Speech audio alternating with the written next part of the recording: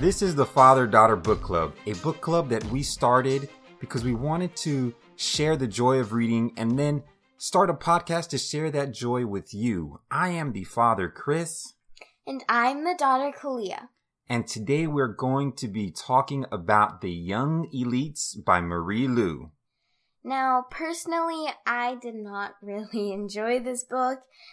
I actually didn't like it enough to where I didn't even finish the book. Right, so before we get into the book and why we didn't finish it, let's just remind the people that we will be getting into in-depth discussion on this book, even though Clea didn't finish it. We will still be discussing the whole entire book up to where I have read, and then say how I feel like the book should have ended, and then my father here will tell us how it actually ends. So before we get into all of that, we have to let you know to beware of spoilers. So press pause. We always say this. Yeah, that's right. So press pause right now. If you haven't finished this book, go and finish the book. Then come back, press play. We won't go anywhere. And then you'll be able to continue the discussion after you're caught up. And all right? We are also very sorry that we haven't been active on this. We haven't been really recording. And that is because I have not enjoyed this book. Well, it's for a number of factors. I mean, Kalia had a very important competition. Yes. So that obviously took some time away from reading. We were gone in Reno for several days on a road trip. And so Kalia had to work on gymnastics, practicing for gymnastics. So she was focusing on other things. And then the more we were able to get into the book, Kalia just wasn't all that into it. She thought she was going to be. I started it and I read 80 pages the first day I got it. And then the deeper I got into it, I'm like, I don't like this. Sorry. And I think I have a good idea why. And as we read the synopsis, I think that'll kind of reveal why you had such a hard time reading the book. So let's get into... Plus, my dad actually read the whole entire series. Yeah, I've been waiting for you to finish this first book, and I just went ahead and finished the whole series. Yeah. But let's give them a little background on the book. As we mentioned, it's written by Marie Lu, who's also the author of the Legend series. That's probably her more famous series than this one. Yeah. Actually, she actually went to my school for promotion for a book club and for a book convention kind of. Maybe a book fair? Yeah. In Santa Monica, and so I actually got a chance to meet her, and it was really cool. That's cool, yeah. So did you get a chance to read Legend, or is this the first book that you've read by her? This is the first book that I've read by her, and I'm not trying to say anything against her. It's just, it's not the type of book that I like to read. Well, yeah, I mean, like I said, we'll get into it, but I think the reasons why are going to become apparent. You tend to like books that are more happier. Cheerful. Yeah, and this one... Not so much, but I think it makes sense. It's, there's a lot of books that have come out recently with a feminine hero, I say feminine, but with a heroine as the protagonist, as the main character, where these women, these younger girls really are saving the world, like books like The Hunger Games or Divergent. And I think if you were to just briefly read the synopsis, you might expect that this is a similar type of book, but it's not. No. So, as we mentioned, it's by Marie Lu. It was published on October 7th, 2014. The final book in the series was published last year in 2016. So it was published basically one book a year. And here's the synopsis. Adelina Amuteru is a survivor of the blood fever. A decade ago, the deadly illness swept through her nation. Most of the infected perished, while many of the children who survived were left with strange markings. Adelina's black hair turned silver, her lashes went pale, and now she has only a jagged scar where her left eye once was. Her cruel father believes she is a Malfetto, an abomination, ruining their family's good name and standing in the way of their fortune. But some of the fever survivors are rumored to possess more than just scars. They are believed to have mysterious and powerful gifts, and though their identities remain secret, they have come to be called the Young Elites. The synopsis continues. Terran Santoro works for the king. As leader of the Inquisition Axis, it is his job to seek out the Young Elites, to destroy them before they destroy the nation. He believes the Young Elites to be dangerous and vengeful, but it's Terran who may possess the darkest secret of all. Enzo Valenciano is a member of the Dagger Society. This secret sect of Young Elites seeks out others like them before the Inquisition Axis can, but when the Daggers find Adelina, they discover someone with powers like they've never seen. Adelina wants to believe Enzo is on her side, and that Terran is the true enemy. But the lives of these three will collide in unexpected ways as each fights a very different and personal battle.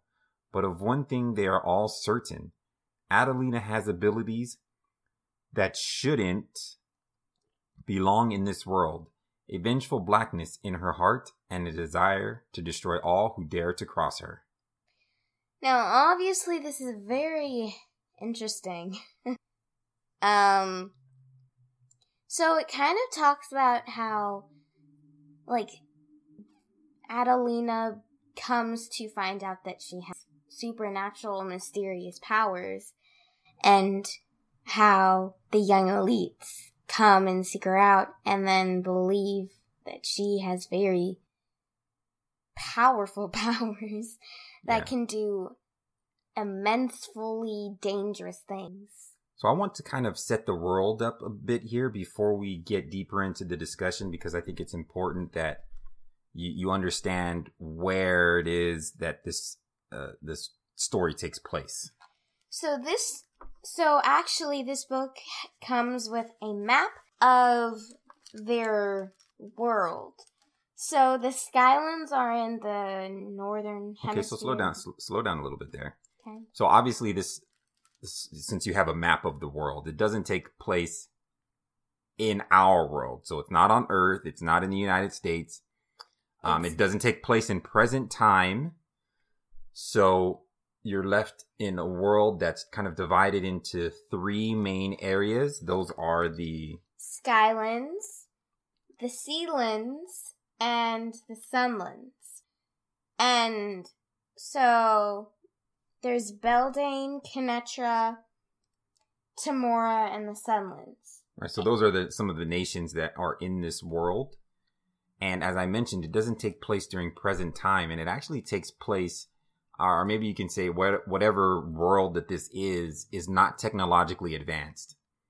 They don't have methods of fast transportation, so they have to walk or use horses. I don't even think they have carriages.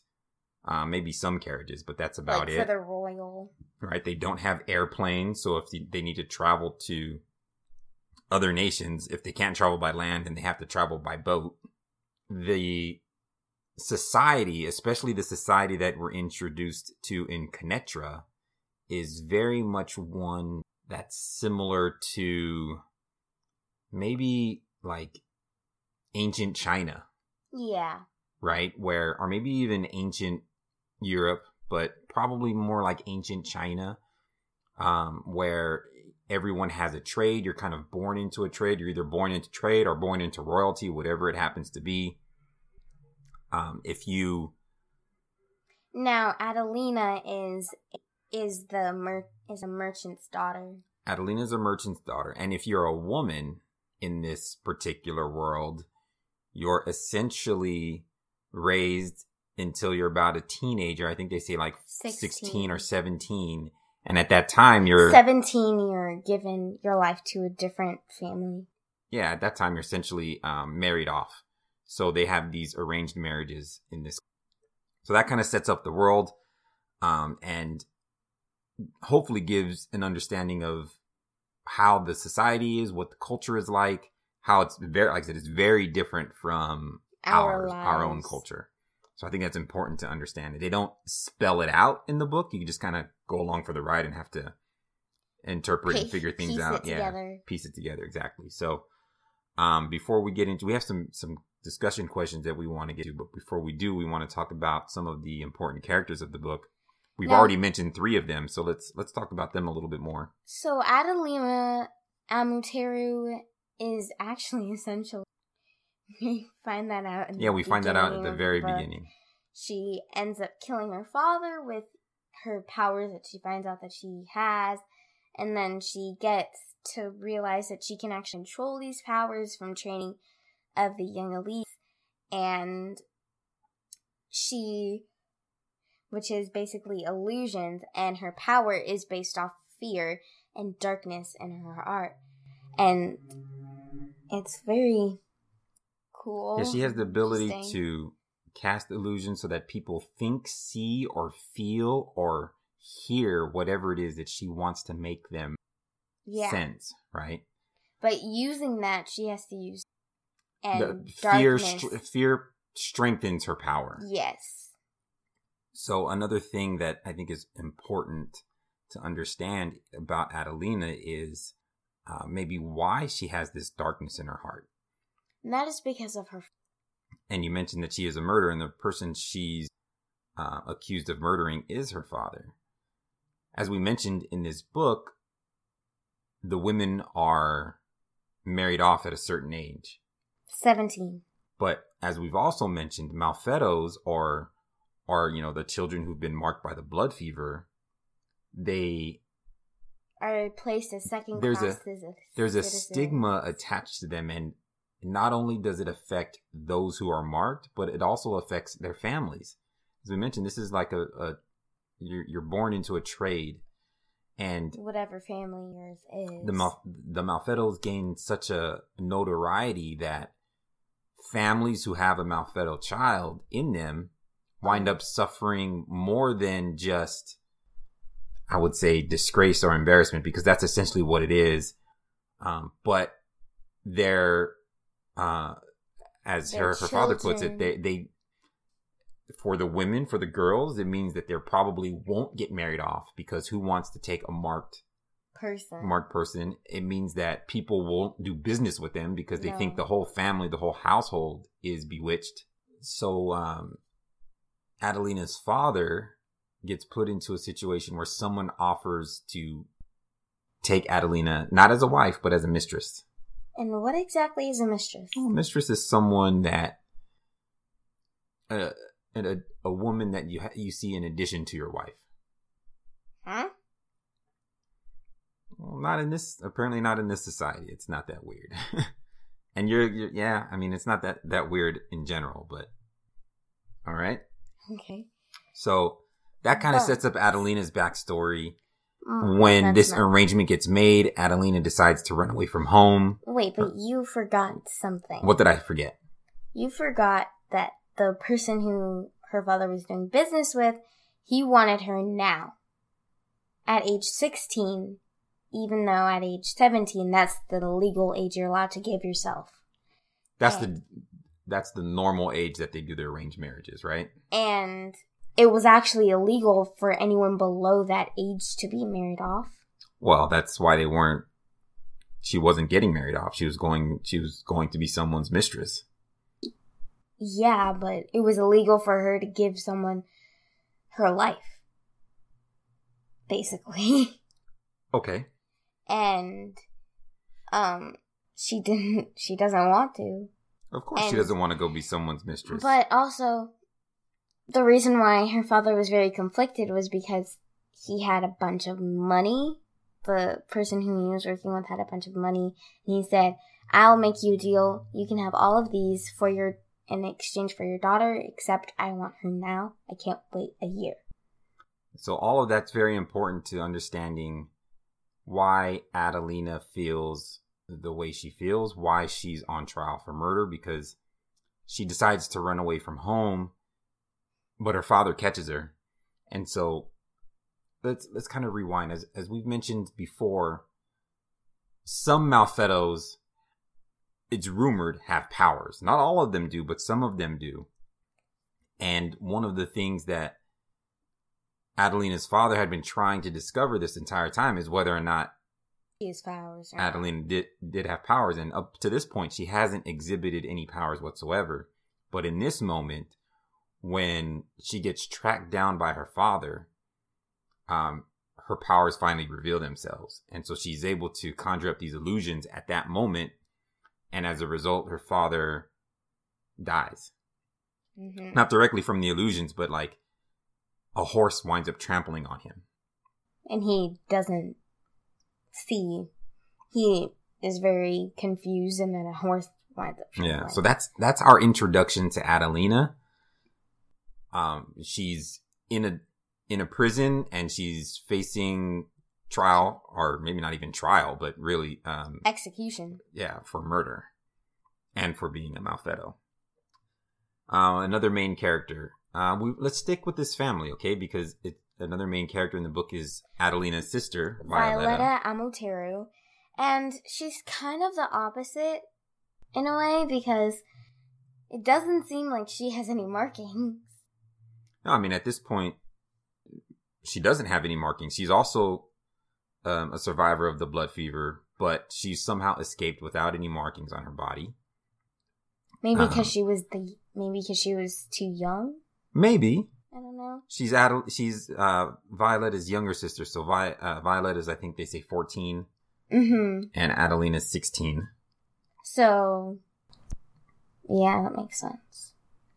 Okay, the other character that was introduced in the synopsis Enzo. Is Enzo Valenciano. I thought it's Valenciano. Okay. I don't know. Like, it's tough to say, like, what the pronunciation of these would be, because, I mean, is it supposed to be Italian? It kind of sounds Italian, but... But Amoteru is also, like, very exotic. And yeah, so it's essentially Timor. And we have no idea what the pronunciation would be in their country. No. Right? So like I said, it sounds Italian, so that's why I say Valenciano. Yeah. You know? But, who is Enzo? He is actually a prince. Oh. What else about Enzo do we know? He is the leader of the Dagger Society. And who are they? They are basically the young elites. And these are the people who are rumored to have special powers that they gained from the blood fever. So what powers does Enzo have? He has fire powers, and he's actually known as the Reaper. Ooh, that's a cool name. The Reaper. Yeah, and he's been causing, he's actually one of the, as we learned throughout the book, he's one of the reasons why the Kenetran government, or royalty, however you want to say, are so against Malfedos, because he is one himself, and he is a royal. That's right. So he, like, as you mentioned, he's a prince, and as a result of being the prince, but then he gets marked, and so he kind of gets cast out. He's no longer accepted within his family. He's supposed to be the heir to the throne, but because he's marked, he doesn't get to ascend to the throne. It winds up becoming being his sister who ascends to the throne. And she ends up getting married to the king, to a duke. To a duke who becomes the new king. And he's actually a very bad ruler. Yeah, that government are the ones responsible for treating Malfedos so poorly. And Enzo and the Dagger Society are trying to regain the throne so that they can change things around and make Malfedos accept it. Yeah, bring some justice to the Malfedos. Okay, another... and take it because it's rightfully his. That's right, he is the rightful heir. That's true. So another character that we mentioned in the synopsis is Taran Santoro. Which is an inquisitor, which is basically against the Malfedos. But, we said that he holds the deepest secret of them all. And that is, he is actually a Malfedo. Right. So he's crazy. You mentioned the Inquisition, and I want to explain what the Inquisition is a little bit. The Inquisition are essentially the police force of the government. Mm-hmm. Right, so they go out and they're responsible for meting out justice, finding anybody who opposes the government, Malfettos, and finding Malfettos and killing them. Unfortunately, killing them. So Taran's an interesting character because, as you mentioned, he's a Malfetto himself. And he has this crazy, messed up mind that makes him believe that in order to save the Malfettos, he has to kill them all. And here's my hypothesis. I think that he feels like he has to kill all the Malfettos to save them from the new rule, which is the Queen. And the Queen is actually against the Malfettos. I think he's actually trying to help them, so that way when the king dies and the Queen actually ends up being the ruler. Okay, let's circle back around to that. Okay, let's finish talking about the characters and then we'll get into some of the questions. And I believe that's one of the questions that you had, which is, why is Taran turning his back on people like him? So the final important character we wanted to talk about is Raphael, and he's got a very long last name that I can't pronounce. I don't even know what his last name. Did it say? Yeah, it did, but he's got like 4 names, and it's long. We won't try to pronounce it. So his name is Raphael, and he is the messenger, and he's basically the person who finds the young elites, and he feels out the young elites. He's another young elite. He's a member of the Dagger Society. His nickname is the Messenger. And his role in the Dagger Society, as you mentioned, is to go out and recruit and find other young elites, others who might be able to help them with their cause, the Dagger's cause, which is, of course, to gain the throne. So that's his role. And so he's actually a consort? Yeah, he's a consort, which is, in this world, a consort is... a person who works at a brothel. Essentially. It's a little more glamorous than that, but that's what it boils down to. Okay, so those are the characters. We've talked about Adelina, Violetta, Enzo, Taran, and Raphael. They kind of are central to all of the things that happen in the story. This book is one of a few things. It's the kind of maturation and coming of age for Adelina, and it's a war between the Dagger Society and the Inquisition axis that we're kind of in the middle of. There's also one thing that I wanted to say. So, well, I'll mention it later. Okay, so let's get into some of these questions then before we get into our final thoughts on the book. The first question that we have, which we grabbed from gradesaver.com, asks, Adelina, like so many of the young elites, received marks on her body after surviving the blood fever. Are these markings, which label the Malfettos as different, a fair trade for the powers some of the Malfettos gain? So I personally feel like only the ones who have powers should have markings. Okay. Because that way, like, why make everyone else suffer from markings if they don't even have anything special about them? They just, well, they do because they survived the blood fever and it was deadly. But I feel like they don't really need them, like, because this way it's confusing to figure out who is a young elite and who is not. Yeah, it certainly is confusing, and that's why Raphael's power is such a powerful one. Yeah, because he's able to feel and to sense which Malfettos are the young elites and which ones aren't. I kind of agree with you a little bit, but I think I disagree. I would say the question is this a fair trade? And I would say no, it's not. For a few select group of people. Well, you said that you think only the ones with powers should be marked, and I don't think I don't think any of them should have powers. So I kind of feel differently about it. I don't think any of them should be marked. I think it's unfortunate that the marked are treated differently and they're treated poorly. As second-class citizens. So it's kind of like this interesting balance, right? Because the way we learn that, I don't remember if it's in this book. As you mentioned, I've read all the books in this series, so I don't know if it's in this book or in the second one. But this book takes place entirely in Kennetra, which is just one of the many nations in this world. But we learn that there's another nation called Beldain where the Malfetos are not treated that way. The Malfetos are actually treated as kind of like gifts from the gods. Mm-hmm. So they're respected much more. And so we know that mainly hit the Sealands the most.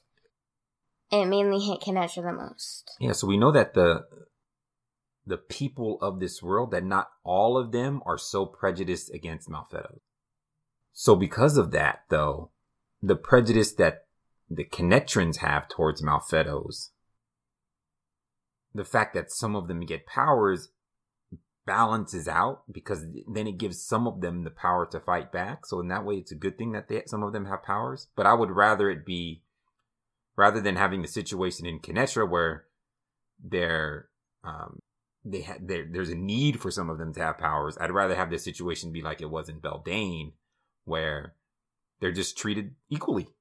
Mm-hmm. Therefore, none of them really, I mean, some of them do have powers, but none of them need powers to fight against their oppressors. That's kind of how I feel about it. It's a good question, though. I like this question from Great Saver, and I think we have another one here from Great Saver. Basically, most of them are actually from Great Saver. Okay. Like two more. This one. So this next question says, in the characters of Adelina and Violetta, Luce sets up a ruined versus beautiful, freak versus normal dichotomy. Are the lines of this dichotomy blurred when it is revealed that Violetta is also a young elite, that she also gained powers after surviving the blood fever? That's it is a very good question. I like it because it forces you to think. Because for Adelina, it's kind of not fair that she ends up losing an eye and hair turning different colors, and Violetta, nothing happened, but she still has powers. Yeah, I think it's interesting. Like, they talk about this ruined versus beautiful. And one of the things they mentioned about the two sisters is that just like their mother, who was unfortunately killed or died. Not killed, yeah. She died because of the blood fever. But just like their mother, they're both very beautiful girls. The only difference, the main difference. Yeah, the thing that turns people off to Adelina is the fact that she has this nasty scar where her eye used to be. And do you remember why her eye is missing? No. I don't either. I don't think it's said. No, it had something to do with,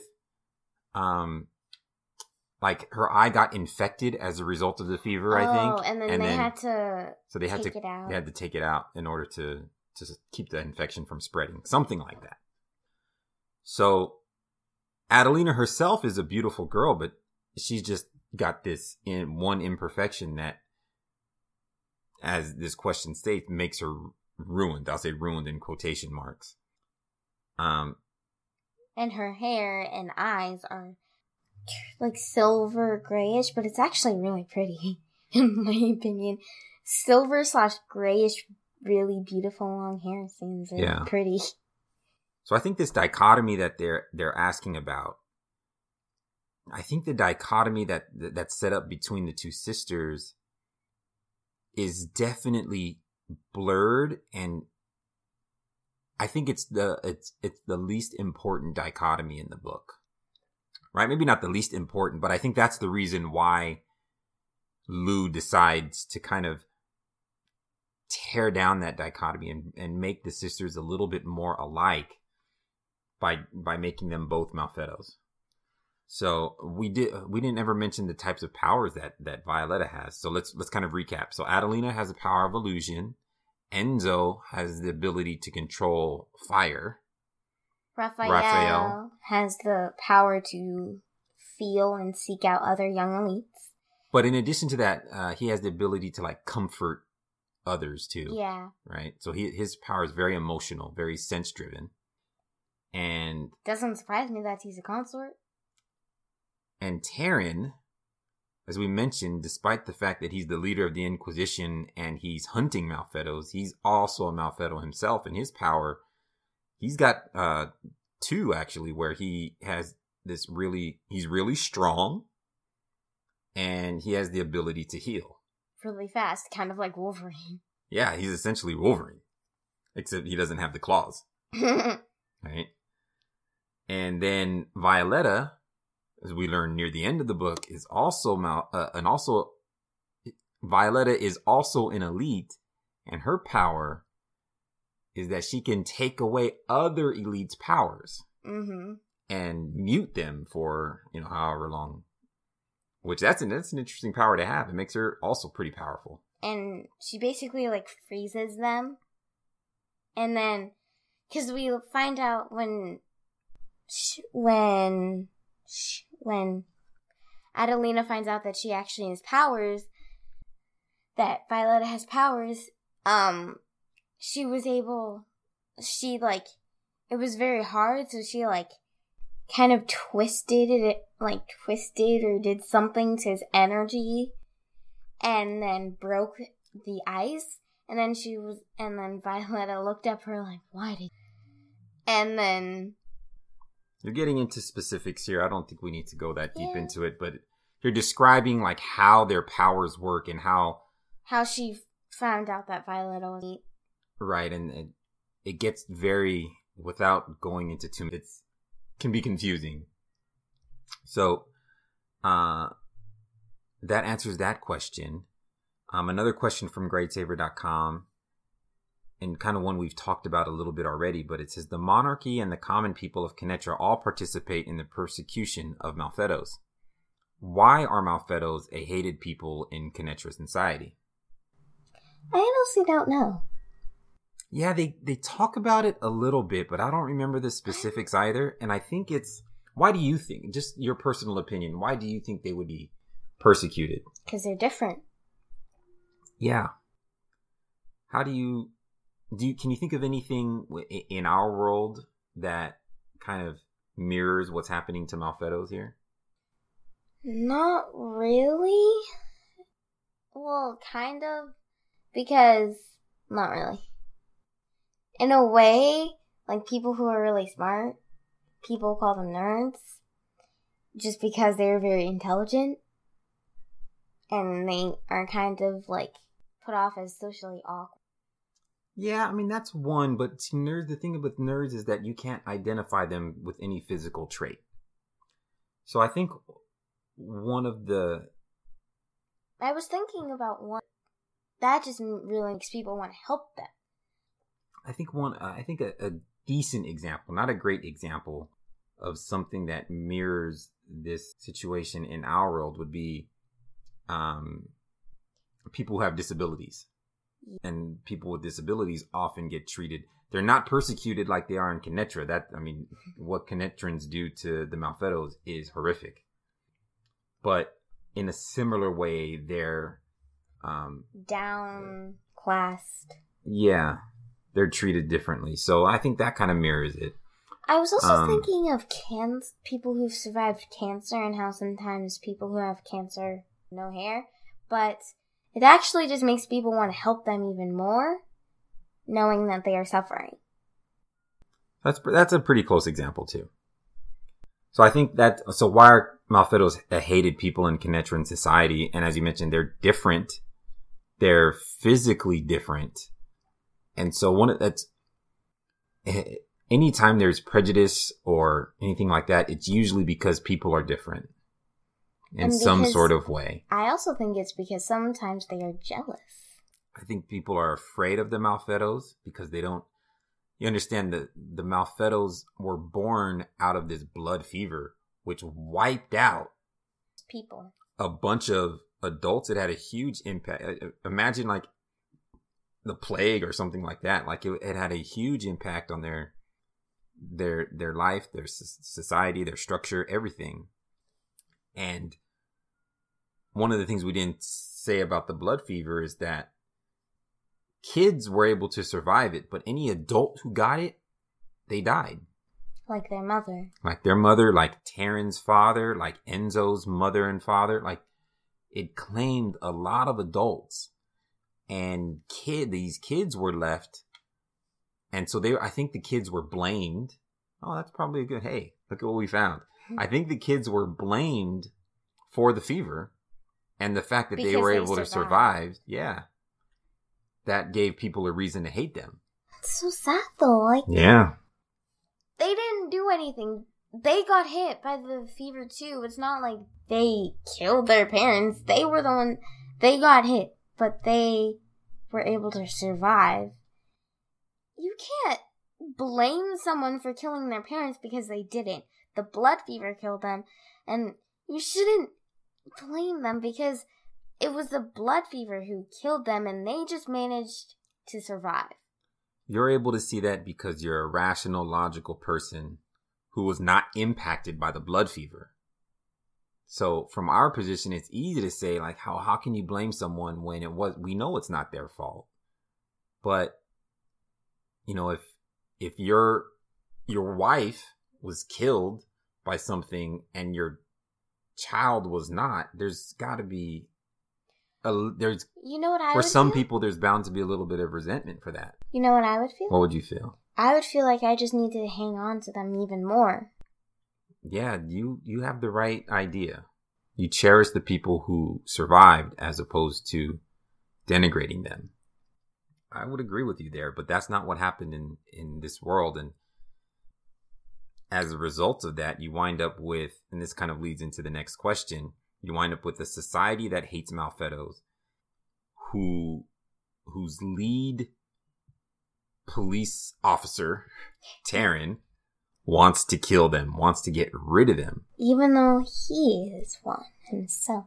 Despite being a Malfetto himself. So why do you think, you got into it a little bit before, but so why do you think Taryn wants to kill Malfettos? Because we find out that he actually ends up working with the queen, and the queen kind of like, if you help me get rid of all Malfettos, I will make you appeal to the gods and not condemn to the gods. And because of that, I feel like he needs to save them by killing them, so that way, when it's actually the queen's rule, they are not affected. And that they are not hated by the queen. I think that's all certainly one level of his reasons for wanting to kill the Malfettos. It's also crazy. So the queen ends up being Enzo's sister, who inherits the throne because Enzo's cast out for being a Malfetto. And we learn that Taryn is in love with the queen. And so he's doing a lot of it because he loves the queen, he wants her, and the promises that she's made, right, as you mentioned. But then I think there's a little bit something deeper there where he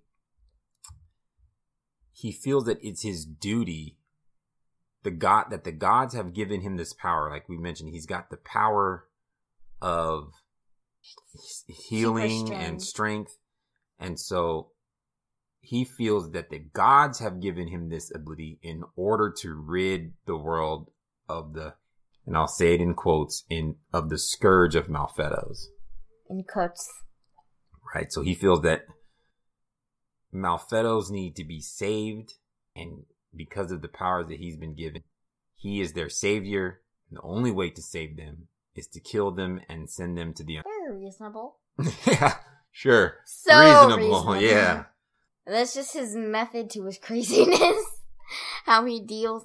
I feel like it's also how he deals with being one himself. Yeah, kind of like a penance. He's doing his own sort of twisted penance for being a Malfetto himself. Yeah. So how did you feel though when you found out that Taryn was an elite? Because it's not revealed until about midway through the story. I was very confused. I was like, but if he's an elite, why does he want to kill? What? I was very confused. And, like, shouldn't he want to help them? Why does he want to kill them? He should be trying to help, not kill. You? Yeah, like I said, I thought this actually presented another dichotomy. Both Taran and Enzo are born into these elevated positions. One of them, and they end up both being Malfetos. One of them wants to save the Malfetos, the other one wants to destroy the Malfetos. So I thought that was an interesting dichotomy. And yeah, I was definitely surprised because he's like a traitor to his own people, and that was surprising. So, but they had to have a villain, I guess, an antagonist in this book, and Taran becomes kind of like the perfect antagonist. But it threw you a curveball. Certainly it did. And then we also find out that Violetta's an elite near the end of the book. And so how did you feel when you found that out? I actually was like, good. Because now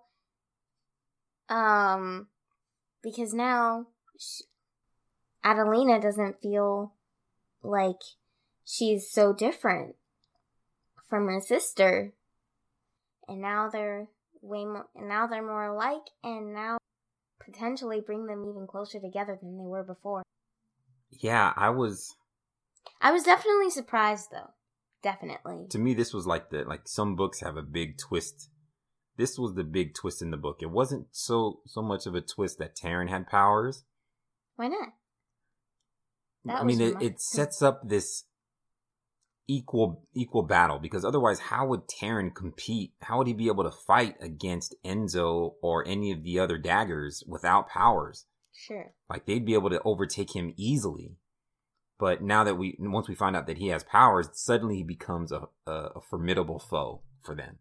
And so that was okay. I was like, I'm with that. I could see that. But then when Violetta suddenly shows up with powers, especially because she isn't marked. So you assume that everyone with powers is marked, and she's not marked in any sort of way. And so there's nothing to give away that she had powers. Nothing at all. They had kind of hinted at Taran's ability a little bit earlier on. But with Violetta, there was no hints, no clues. It just came out of nowhere. Also, with Raphael never, this is for both, Raphael was never able to feel Taran's power or Violetta's. Yeah, at least they didn't say it. Yeah, something about them about the way their powers worked kind of negated Raphael's ability. And it makes sense with Violetta's, because we know she has the power to take away other abilities. So it makes sense that Raphael couldn't sense her, because anytime she might have taken it away from herself, or she could have blocked Raphael's power at the time that he's trying to sense her. Mm-hmm. So that makes sense, and he wasn't really looking for her, so that all made sense to me. But yeah, I really was surprised, and then especially with the relationship between the two sisters, because they love each other so much. It kind of, I think this is another seed, though, into Adelina's darkness, because that entire time that they were growing up, after they survived the blood fever, they were both getting abused in their own way by their father, but Adelina was receiving so much more of the full abuse than Violetta was. Because she wasn't marked.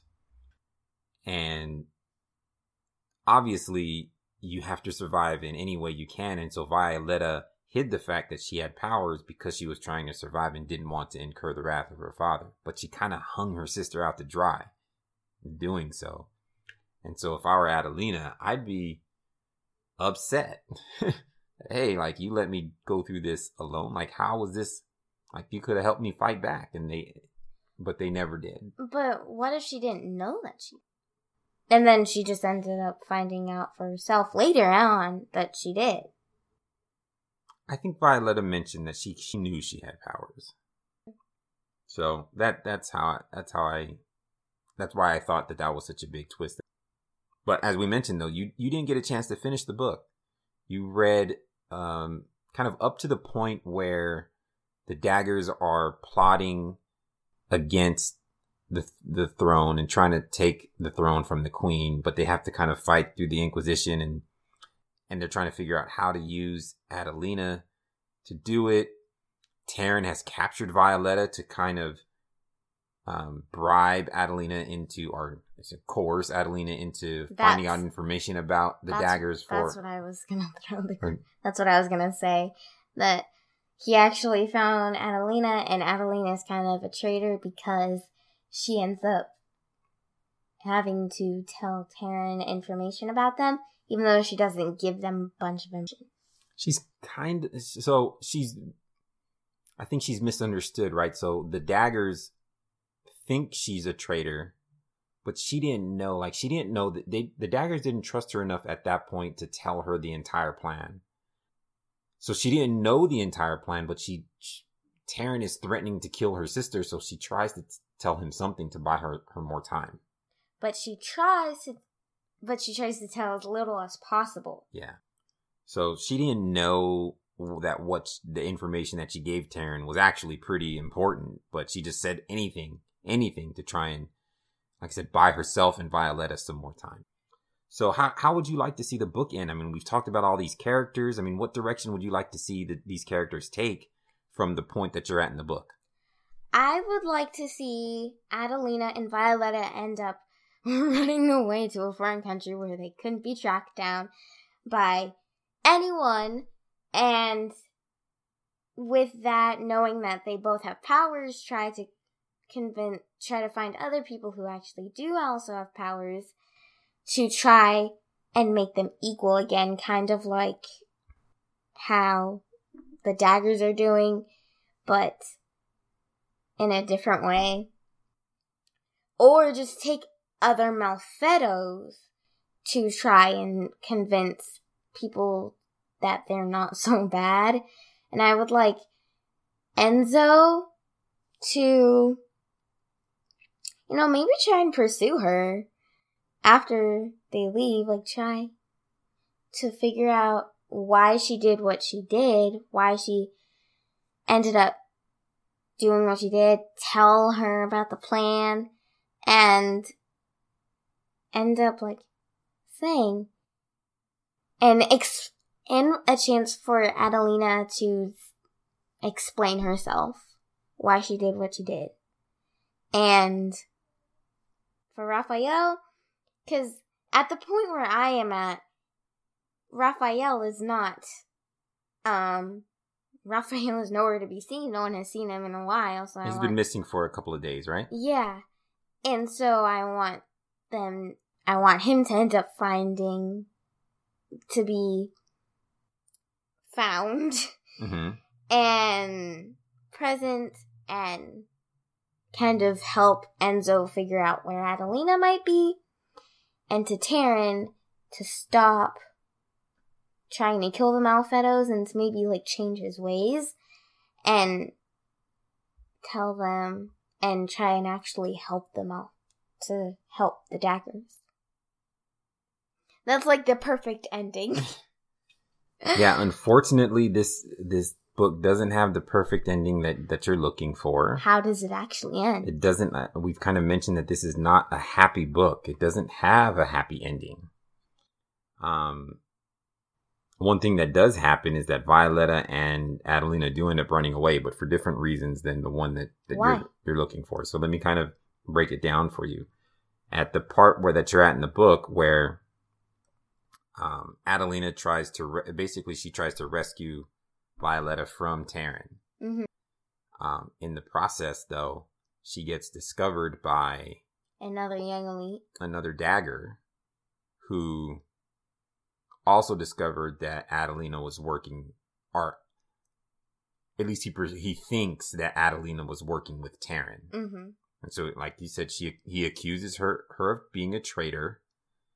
And Adelina, who's not, she's able to control her powers to a degree, but is not in complete, and she doesn't like fully understand the capacity that she has, and her full abilities. She winds up lashing out at this dagger because she doesn't want him to tell the others about what's going on. She doesn't want them to think she's a traitor, especially Enzo, who she's grown to have feelings for. And she winds up killing that other dagger. Because I was at that part where, like, she feels like she actually has the illusion of sense of touch. Yeah, so, like, it's that whole, sometimes people don't know their own strength. And this was the case with Adelina, where she only wanted to stop this dagger from telling the others. But she winds up, being more powerful than she expected and is able to kill the kid, unfortunately. So that happens. And then, as you mentioned, Raphael has been missing for a few days. So that's the reason why she ran away? No, they haven't run away yet. She goes back to the daggers with her sister and kind of explains what happens, but kind of leaves out a few key points. She doesn't admit that she's killed the other guy, so they don't know where this guy's at now. And I think they eventually find his body, but they don't know that she killed him. And the daggers' plans to take the throne have been kind of circumvented because Taryn ends up killing the king himself. Yeah. So the dagger's plan... I knew that. Alright, so the dagger's plan was to kill the king and take the throne. But Taryn winds up killing the king himself, which means the queen is kind of like the singular ruler now of Kenetra. And so, like she said, they kind of set forth this plan to get rid of all the Malfettos. And there's like this chaos in the city.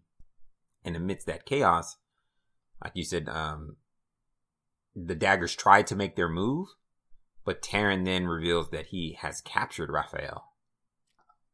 He was able to use, so she didn't know. Adelina never told Taryn that Raphael was an elite and that he was a part of the Dagger Society. But the little bit of information that she gave Taryn, he was able to do. Well, I mean, just the fact that she was a consort and he was a consort, and he was like the main consort, and so Adelina had been hiding out at the court where he was a consort, and so he kind of deduces that because she's been there, and she says, what is she says something like sometimes the daggers meet there. Mm-hmm. And so Taryn uses that little bit of information to deduce that, oh, Raphael must be an elite. And so he captures Raphael. And she didn't even know that. She didn't know that. But once Taryn reveals that he's captured Raphael, then all the other daggers kind of stop what they're doing. And Enzo ends up challenging Taryn to a duel, basically to the death, for Raphael's life. The daggers try to concoct a plan where they would be able to get Taryn, they'd be able to save Raphael and Enzo. And hopefully Enzo would kill Taryn. But that whole plan, like, it doesn't work out as they expected, as they wanted to. Adelina, who had been using her illusions to help Enzo fight against Taryn, accidentally attacks Enzo. How? Because she had disguised Enzo. She had made him look like Taryn. She had used an illusion to make him look like Taryn. And she didn't know which one was which because she had gotten wounded. Oh. She didn't know which one was which, and so she accidentally attacked Enzo instead of Taryn because they both looked the same. And that gave Taryn an opening, and he was able to kill Enzo. Mm. They were able to save Raphael, but Enzo ends up dying. You told me that Enzo ended up dying. And so that's kind of the end of the book. The daggers kind of go and lick their wounds. Raphael discovers, kind of gets all of the information finally out from Adelina about what had been going on. What had she told Taran? You know, all this information about her sister and all that. Does Violetta end up becoming an elite? Well, she is an elite, but she doesn't become a dagger. Why not? Because after all of this information is out, Raphael kind of becomes, and with Enzo's death, Raphael becomes the de facto leader of the daggers, and he kicks Adelina out because she had betrayed them. Yeah. So he kicks Adelina out, of course, and then Adelina and Violetta go on the run, as you hoped that they would, but for different reasons than you hoped that they would. And I actually, because sometimes I read from the end to the beginning sometimes, and so I like to read the end pages before I actually read the first pages, and I remember that Violetta actually, like, takes Adelina's powers back, and then, or was that like a fantasy dream that she had? And then she was begging Violetta to give back her powers. It wasn't a dream. I think after Adelina learns that Violetta has powers, because they learn the way she finds out is that she's trying to save Violetta from Taran, and they're all in a room together, and she's trying to make Taran suffer in the same way that she did to the other dagger, right? She was able to kill the other dagger by hitting him with the illusions of pain and stuff like that. And she's trying to do the same thing to Taran. But Taran's powerful and he fights back and he becomes too powerful. More powerful than Adelina. And Adelina she's not strong enough at this point to overcome Taran until Violetta takes away Taran's power. And then she's finally able to hit him that stops him. And then they escape. And so after they've escaped, and in the moment, Adelina didn't know what stops Taran. But she figures out, it must have been Violetta. Because it's the only one. Right. She was the only other person there. And so she figures out that Violetta has powers and asks Violetta about them. And Violetta finally comes clean and tells her story. What is her story? Well, about how she discovered she had powers when they were both very young. How she knew that during the entire time she was actually withholding Adelina's power when they were growing up. That's the reason why Adelina never showed any abilities at all growing up, is because Violetta was holding them back the entire time. That makes so much sense. Yeah, that's why I said Adelina has a right to be pretty upset with her sister at this point, right? And so she asks Violetta to show her the power. And so now that Adelina is aware of her own power and how her own power exists within her, when Violetta takes it away, she feels like this emptiness. And that's the part that you read. She was just demonstrating her power for Adelina. She wasn't anything. And then she gave back her power. I remember she said, I can help you get rid of this power. Or I can help you with this. And then she kept begging her, no. Yeah, I think Violetta feels that it would be better for Adelina not to have powers, especially because Adelina starts showing that she may not be able to control her power, right? And Violetta's aware of that. I mean, there's 2 occasions now in this book where Adelina wasn't able to control her powers and it resulted in someone's death. Was her father, and then Dante. We haven't mentioned his name, but Dante is the dagger that she wound up killing. So because of that, I think Violetta senses that Adelina might not be able to control her powers, and so she offers to, keep them down. And Adelina is at this point who she enjoys having her powers. She actually relishes them, and she doesn't want her to take them away from her. Oh, that's what I read. Yeah. So that's the book. That's how it ends. The entire saga is finished over the final 2 books. We will not be finishing it. Yeah, I'm sorry. Again, it's not when you learn that this book is actually about the rise of a villain. Like, Adelina is not a hero. And so once you understand that, you understand why this book doesn't have a happy ending. Wait, but how is Adelina not a hero? Because she has no desire to save other people. True. She's not. She wants to help Malfettle's political equality. She wants Malfettle's to get justice, but she's not opposed to hurting other people to get. As we've seen, even though you may call them accidents, she has killed 2 people, and heroes typically don't kill others. Yes, they do. They can kill others. To help people. Well, they kill others to help. Well, in these situations, though, Adelina has killed to only help herself.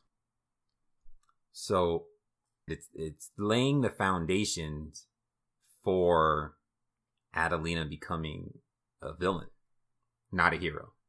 Oh. That's why it's a dark book, and the next book gets even darker.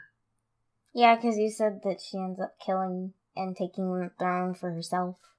Right. So that's a longer discussion for another time, but we'll not be reading that. Sorry.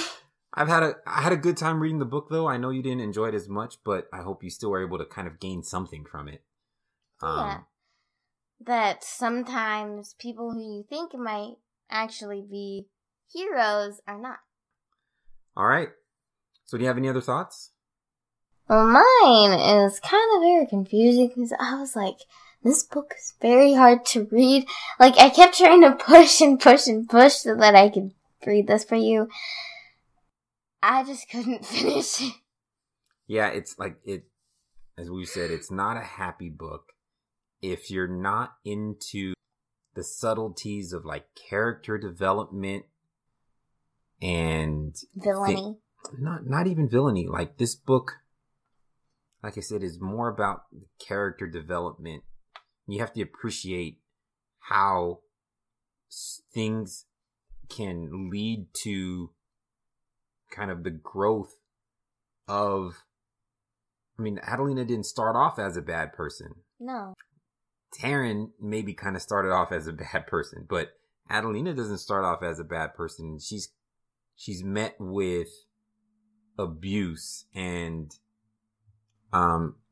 she's not accepted. All she wants to do is to be accepted. She gets betrayed. She feels like maybe betrayed by her sister. She's misunderstood. Like all of these things and how a certain person might react. And most of the stories that we read, people respond positively to adversity. But not everybody's like that. And this book explores the other side of it.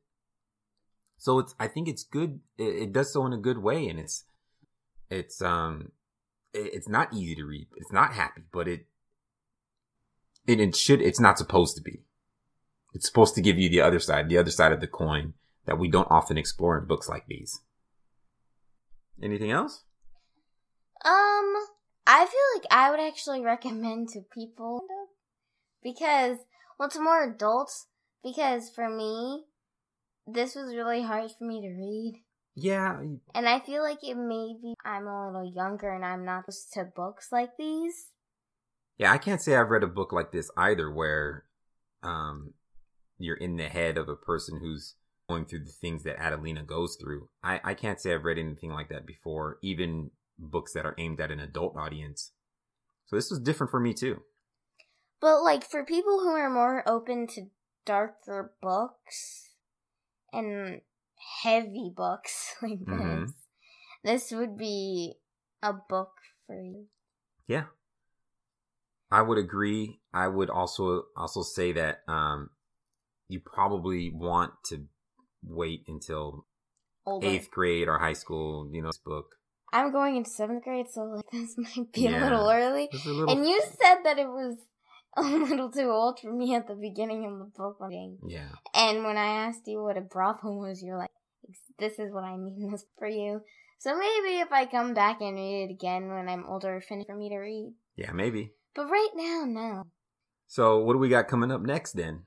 The Lions of Little Rock by Kristen Levine. I don't know, but I actually am reading this for my summer read. And so far what I've read is very interesting and pretty good.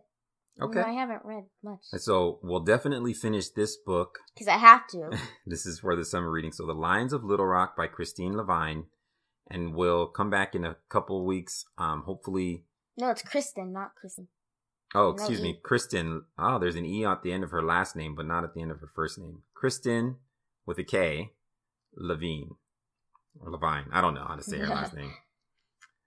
So go out to your local library or bookstore, get a copy of that book so that you can join our discussion next time on the Father-Daughter Book Club. Ding ding ding ding ding ding ding ding ding ding.